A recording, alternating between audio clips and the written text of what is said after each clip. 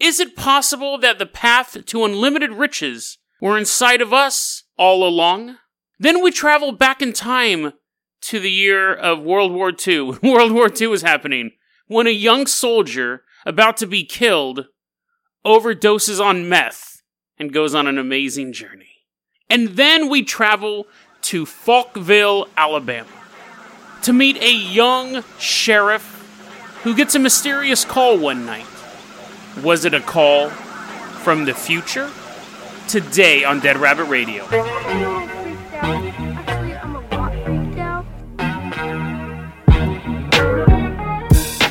Hey everyone, welcome back to another episode of Dead Rabbit Radio. I'm your host, Jason Carpenter. I'm having a great day. Hope you guys are having a great day too. We got a lot of stuff to cover, so let's go ahead. Now we're going to put on our overalls here, put on our hazmat suits. Helmet comes down, breathing apparatus. We're not going to China. We are actually going to Japan. Now, as far as I know, everything's fine over there. And you're wondering, why do we have the suit on? Well, we're going to get dirty. We're going to get dirty. We're going to go straight up Christina Aguilera. That's a dated reference. Where people are like, what? Does she just not bathe? It's an old song. It's older than you guys. We're going to Japan. We're walking through the sewers. Bloop, bloop, bloop. And we're shining our flashlight, and you're like, is there some sort of cryptid down here? Like, why are we here? Is there like a Japanese sewer cryptid? I'm like, no, actually, and I reach my hand in. Now, I want to say this too, before I go any further. Dead Rabbit Radio has not become the butt show. I know there's been a lot of butt stories recently, but we're not the butt show, okay? There's just been a string of butt stories. So now I reach my hand into a pile of poop, and I pull out some poop, and I begin sifting through it. And you're like, oh, gee, Jason, come on. Have we really come to this? And I turn around, and I go, as I'm turning around, I turn around fast, and it flies and hits you in the mask. I go, what I'm holding right here is so much more than human poop. Snap my finger. Now we are in an archaeological place. We're in a desert, right? There's a bunch of caves and stuff and dirt. Wherever archaeologists are known to gather. You know, when I was a little kid, I wanted to be an archaeologist. I thought that'd be such a cool job. Being a podcaster, though, is way doper. Less women. Women hate. I don't even tell women I'm a podcaster anymore. It's a huge turnoff. But, so there's less women, but also I don't have to worry about doing this. So these archaeologists, what they're doing, I'll just do it with my words. People have to do this for real life. They're finding human poop. Like fossilized human poop. This is in Fallon, Nevada. Now that I looked over at my notes, we're not just in a nondescript desert. We're in the desert known as Nevada. They're finding these archaeologists, and they're like, break them in half. And they can see corn in them, but it's not just any corn. This is corn from the second harvest. So what has been going on for thousands of years is you eat corn, and then you poop it out, and then you eat the corn again. You pick it out of your... I'm sorry, you're like eating a bowl of corn right now. You're like, I'm going to save this episode for Thanksgiving. And you're like, oh. You poop out the corn, and the corn that doesn't get digested, you pull out of your poop and you eat it again. And you're like, so whoa, so is that why we were in Japan? Are the Japanese people known for their massive corn consumption? I'm like, we'll get to that in a second, as I pat you on the back. First off, let's talk more about this, the second harvest. Wait, no, I'm done with that part. Here's some other poop facts. That's what this segment is actually labeled in my notes, poop facts. Old-timey doctors, now where you appear in like Greece or something, Herodotus is hanging out. Hey, what's up, Hero? Hey, what's up, guys? He hasn't been on the show for a long time, but we walk up. I actually wash my hands, give him the cool secret Dead Rabbit handshake. You don't know that yet. You're not down like me and Dotus. And he's like, hey guys, come check this out. And there's this doctor talking to some dude, and he goes, I think you're sick. And the guy's like, I'm obviously sick. That's why I'm at the doctor's. Blah. But back in old-timey days, I don't understand this. Like, I understand, like, eating corn. You're starving, you eat some corn, and you're like, oh, I can't wait for my next meal. Just gotta digest it first. I get that. But I don't get this. The doctor, back in the old times, you'd poop for the doctor. You do that nowadays, but you poop for the doctor, and the doctor would taste your poop. Tastes like you have a bit of cholera, a little bit of gonorrhea. There, I lost all my listeners. Now let's the episode really begin. I'll start reading off number of stations for my Russian handlers. No, for my listeners who stayed past that disgusting joke, the doctors would taste your poop. I don't understand. You just look at it, and it's either watery, full of blood, or normal. There, I've diagnosed you. I'm a better doctor than old-timey. Let's say goodbye to Herodotus. Now we're going to Finland, where they did a study recently, and they do a study of men in Finland who are into S&M, which is what, like 8 guys? Like, how many people in Finland are into this stuff? Maybe it's more than 8.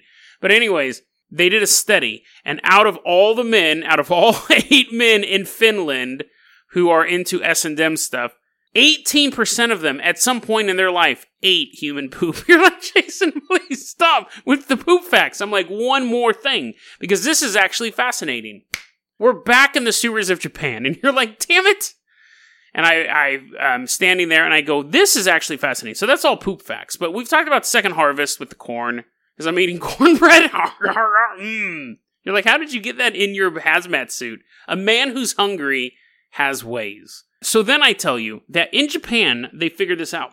If you take the poop of 1 million... This is true. They're doing this right now. If you take the poop of 1 million people, it can be worth up to $13 million. Japan has actually built a processing plant that goes through all the poop and separates like heavy metals, like a little bit of Aerosmith in there, a little bit of Metallica. They separate like a lot. There's a lot of gold in human poop from the water, because they actually said there's so much gold in the oceans that it would devastate there's more gold in the oceans than humanity would ever need. It's just very, very expensive to pull out. More gold in the oceans floating around than you could ever find mining in a cave. But we can't, it'd take too much to actually get it out of the ocean. But we drink it. And when people poop, 1 million people's poop will contain up to $13 million of gold, of platinum. I don't know about platinum. That might hurt coming out, but gold and all these other minerals that people like. A big old gemstone. You're like, oh, shouldn't have eaten that Hope Diamond. Ugh. So, Japan's built a processing plant that actually filters through your poop, and everyone's poop has just microscopic fibers. Don't do this yourself. You don't have a microscope. Like, you don't have the poop of 1 million people. But, I mean, sure, you can maybe get like a nugget over the course of your life. You're like, it struck gold. As you're just dying of dysentery. But if you take a poop of 1 million people, you can make a ton of money. The other minerals, now that I'm looking back at my notes, silver and copper. And they've said, they built this processing plant.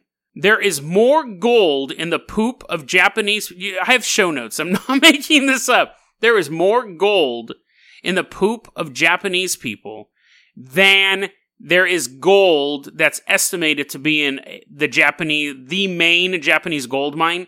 And that main Japanese gold mine is one of the top gold mines on the planet.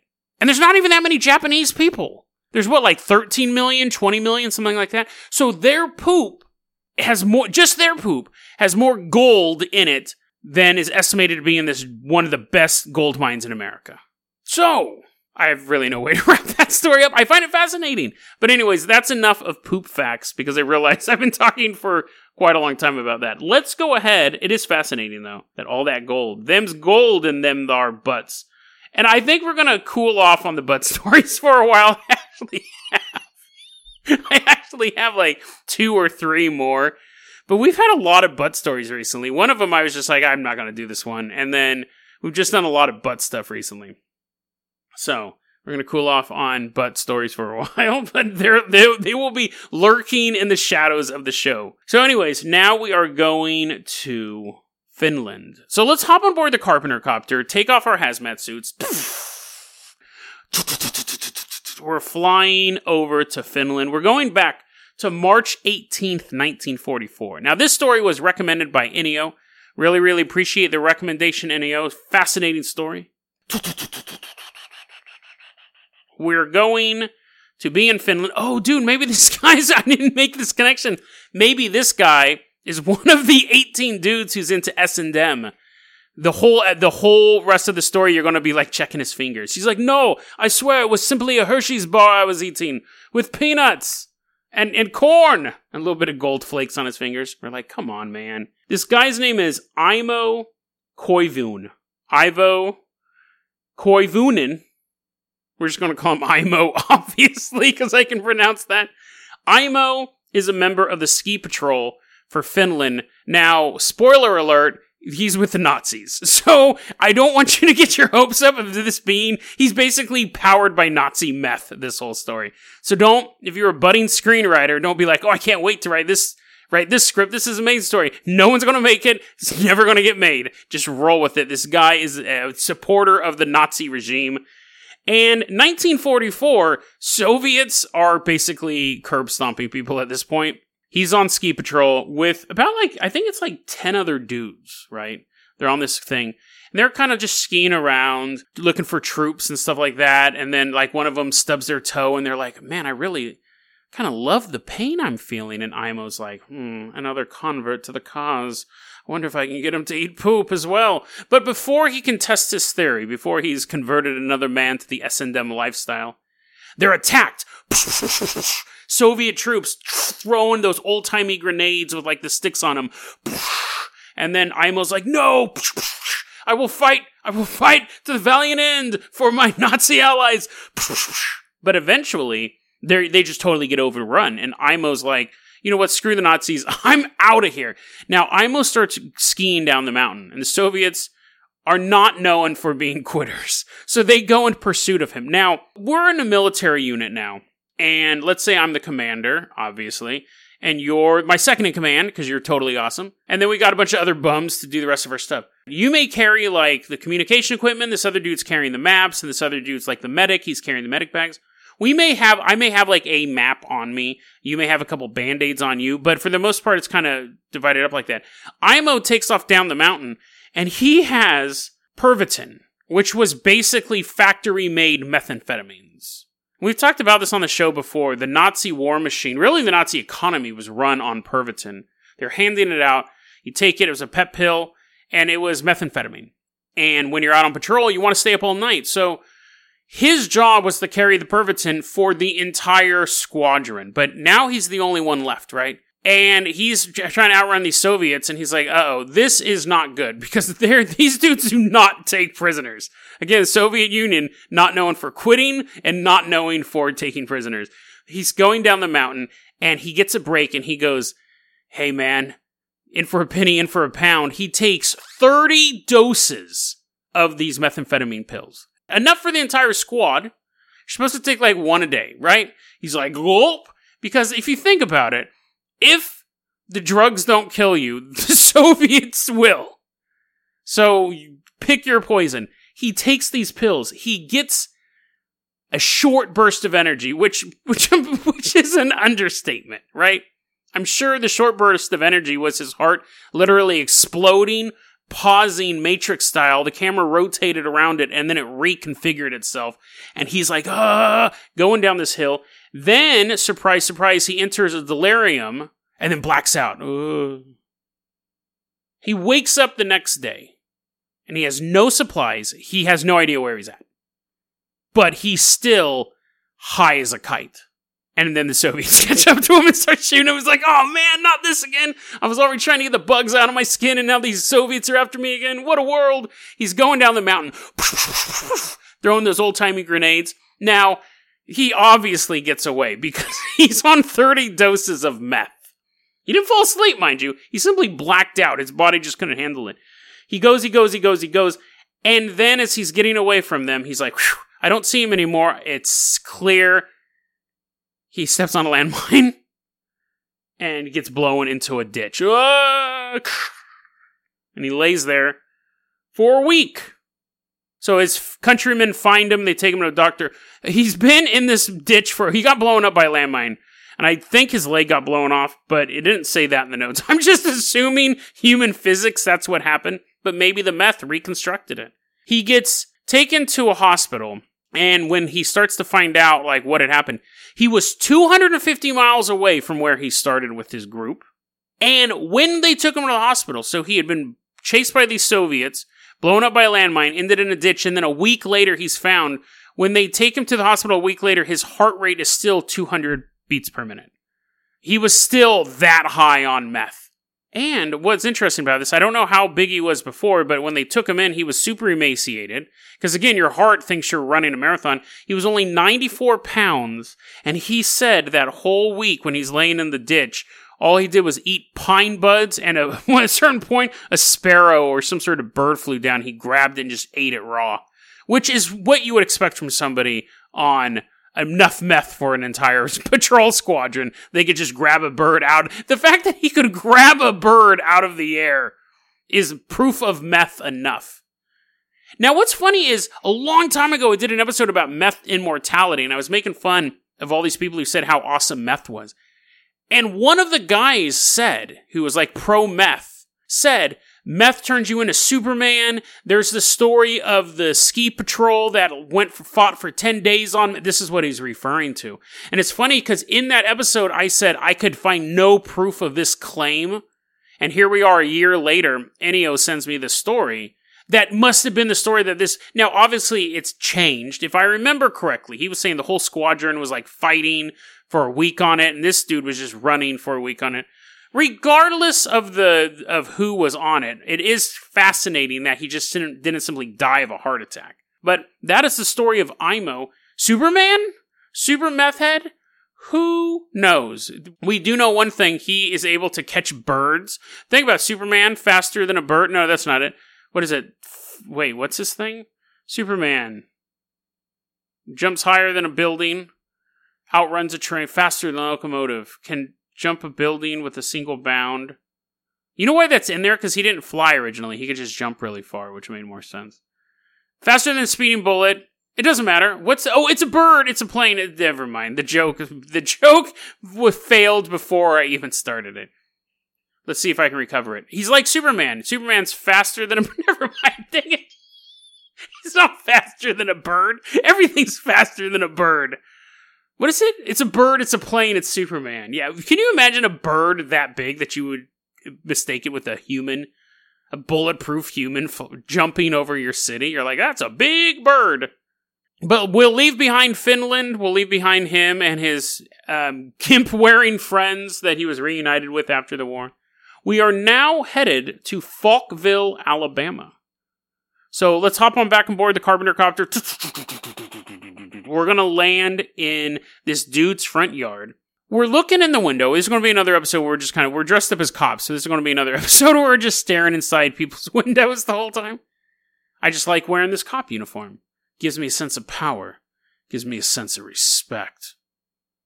You're like, Jason, okay.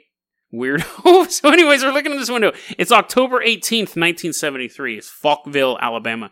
And we see Chief of Police, Jeff Greenhaw, 26 years old, walking around. His lovely wife is there as well. It's 10 p.m. Gets a phone call. City of Police, Chief of Police, he doesn't even know what title he is. He has to look at his own notes. He looks at the table. He's like, oh, that's who I am. Chief of Police Greenhaw. And the voice on the line is a panicked woman. Chief of Police Greenhaw, you have to come out. There's something out in the field. There's something really weird going on out in this abandoned field that I'll give you directions to. And he's writing down directions. He's like, yeah, I'm kind of vaguely aware of that field. Thank you, madame. I will take care of it. Okay. Click. He gets in his patrol car.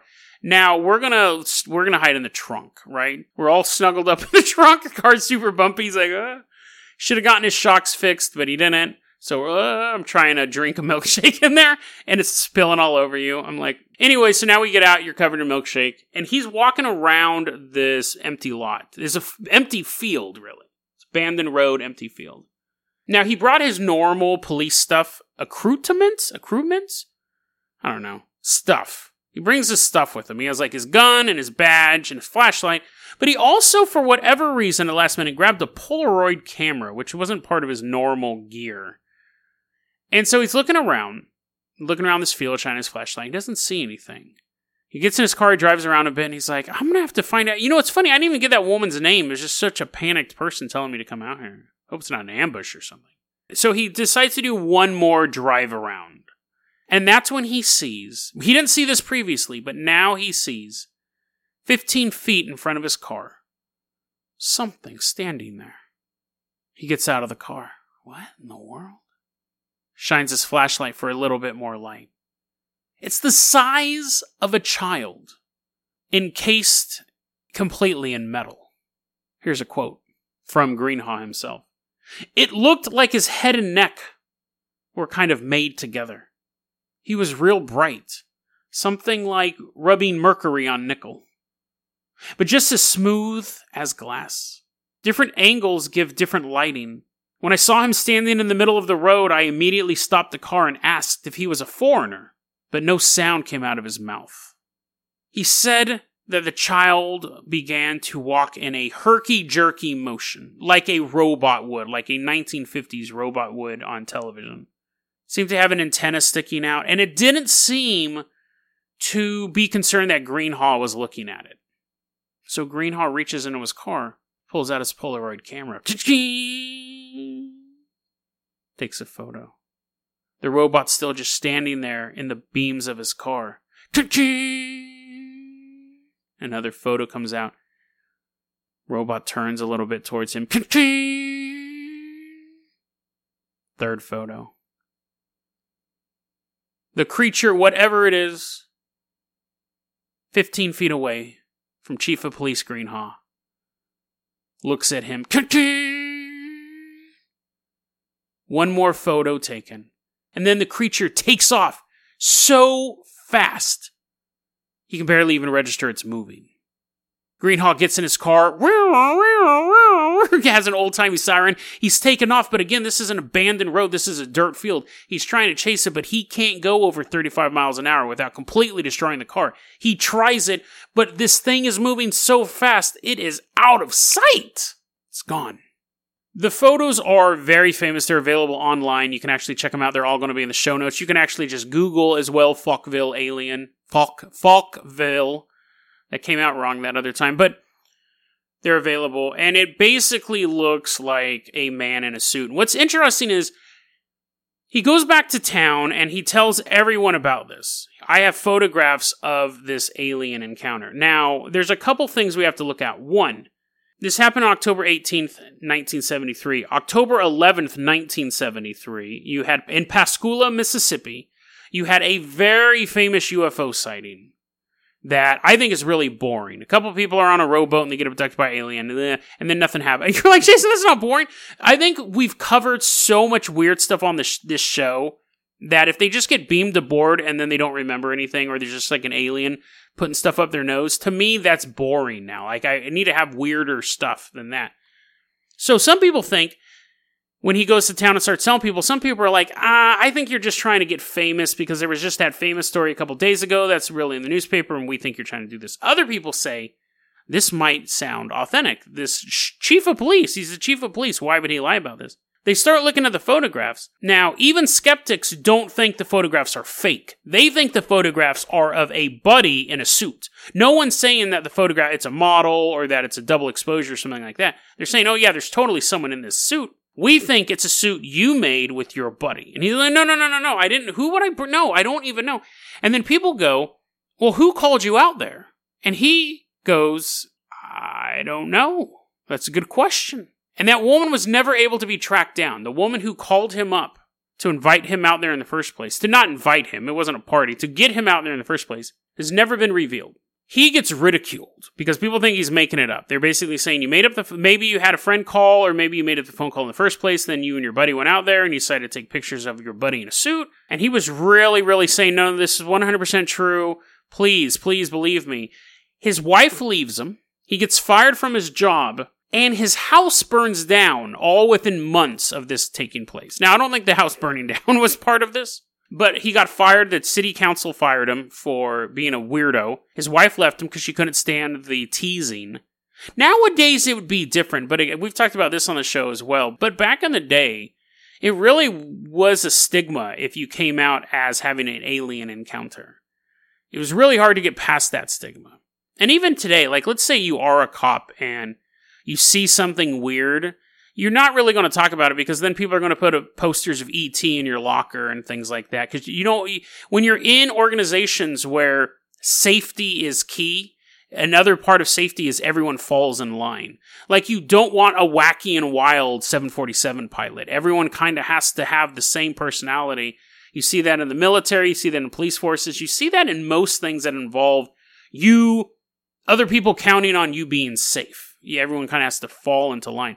So if someone all of a sudden goes into a house, a cop goes into a house and they see something paranormal, other cops will say, don't tell anyone. You can tell me that story and I'll keep it under wraps, but don't go around telling that story. Yeah, you walked into a house and you saw a woman float 4 feet off the ground towards you, and then her relatives are just saying, oh, she's just having some schizophrenic episode. Help her get down there. And you're like, what? No, I saw her float. And they deny it. Just don't ever talk about it. Keep it under wraps, because you're just going to get a bad reputation. They're going to start calling you Mulder around the office. That's cool. I love Mulder. No. Trust me. Don't reveal it. So, and this is one of those reasons why loses his job. So you go, Jason. And to this day, I don't know if he's still alive, but actually for the rest of his life, he regretted ever telling this story about the Falkville alien. Regretted ever bringing it up. Still, but never recanted it as far as I could tell. So Jason, why are you telling us this story? A man runs into an alien in the middle of the woods, takes a couple of pictures. The pictures are available online. He runs away. That doesn't sound like the most compelling alien story. An abduction actually is more interesting on its face. And I would agree with you on that. However, I don't think this was an alien. And I actually have a conspiracy theory for this as well. And it's just a hunch I had reading the story, because I had to read the story a couple times, a couple different sources, and I got the same hunch every time. There's a conspiracy theory that aliens are time travelers, that the Greys are just basically either robots or advanced humanoids, and the reason why UFOs can blink in and out of existence is they're basically moving through time, which would conceivably be easier than traveling from one part of the cosmos to another. What if he got called out to this thing because he wasn't supposed to have that job, he wasn't supposed to be married to that woman, and he would have died in his house, he would have burned down in his house if he wasn't having all this other trauma going on. It was future Jeff Greenhaw, or future Jeff Greenhaw descendant, most likely, because he's not alive during time travel, but someone far along in the timeline says, we have to keep this guy single, or at least not married to her, and he doesn't need to be a chief of police. He should be something else. Probably because Jason keeps calling him a sheriff this whole episode. So they send back a little robot, and then it runs away. And then it kind of ruins his life, but maybe he wasn't on the right path he was supposed to be on. You're like, Jason, talk about stuff coming out of people's butts. You totally pulled that out of your butt. Think about this. If UFOs are everywhere, and supposedly there are, and there are galactic civilizations and all these Artemis 1s or whatever, the Starship Athena floating around out there, and you have Pleiadians and lizard people and the Conformers and all sorts of stuff, how come not many people see UFOs or aliens at all? Like, you're an infinitesimally small. More people see ghosts, and I'm not talking about UFOs where you look up and you go, "Oh, what's that drone?" And it's a drone. What's that light in the sky? I'm not talking about that. I'm talking about full-on saucer cigar ships flying over your house. You're out in the woods. You get abducted. Infinitesimally small percentage versus the people who see ghosts. It's not even comparable. Not even comparable at all.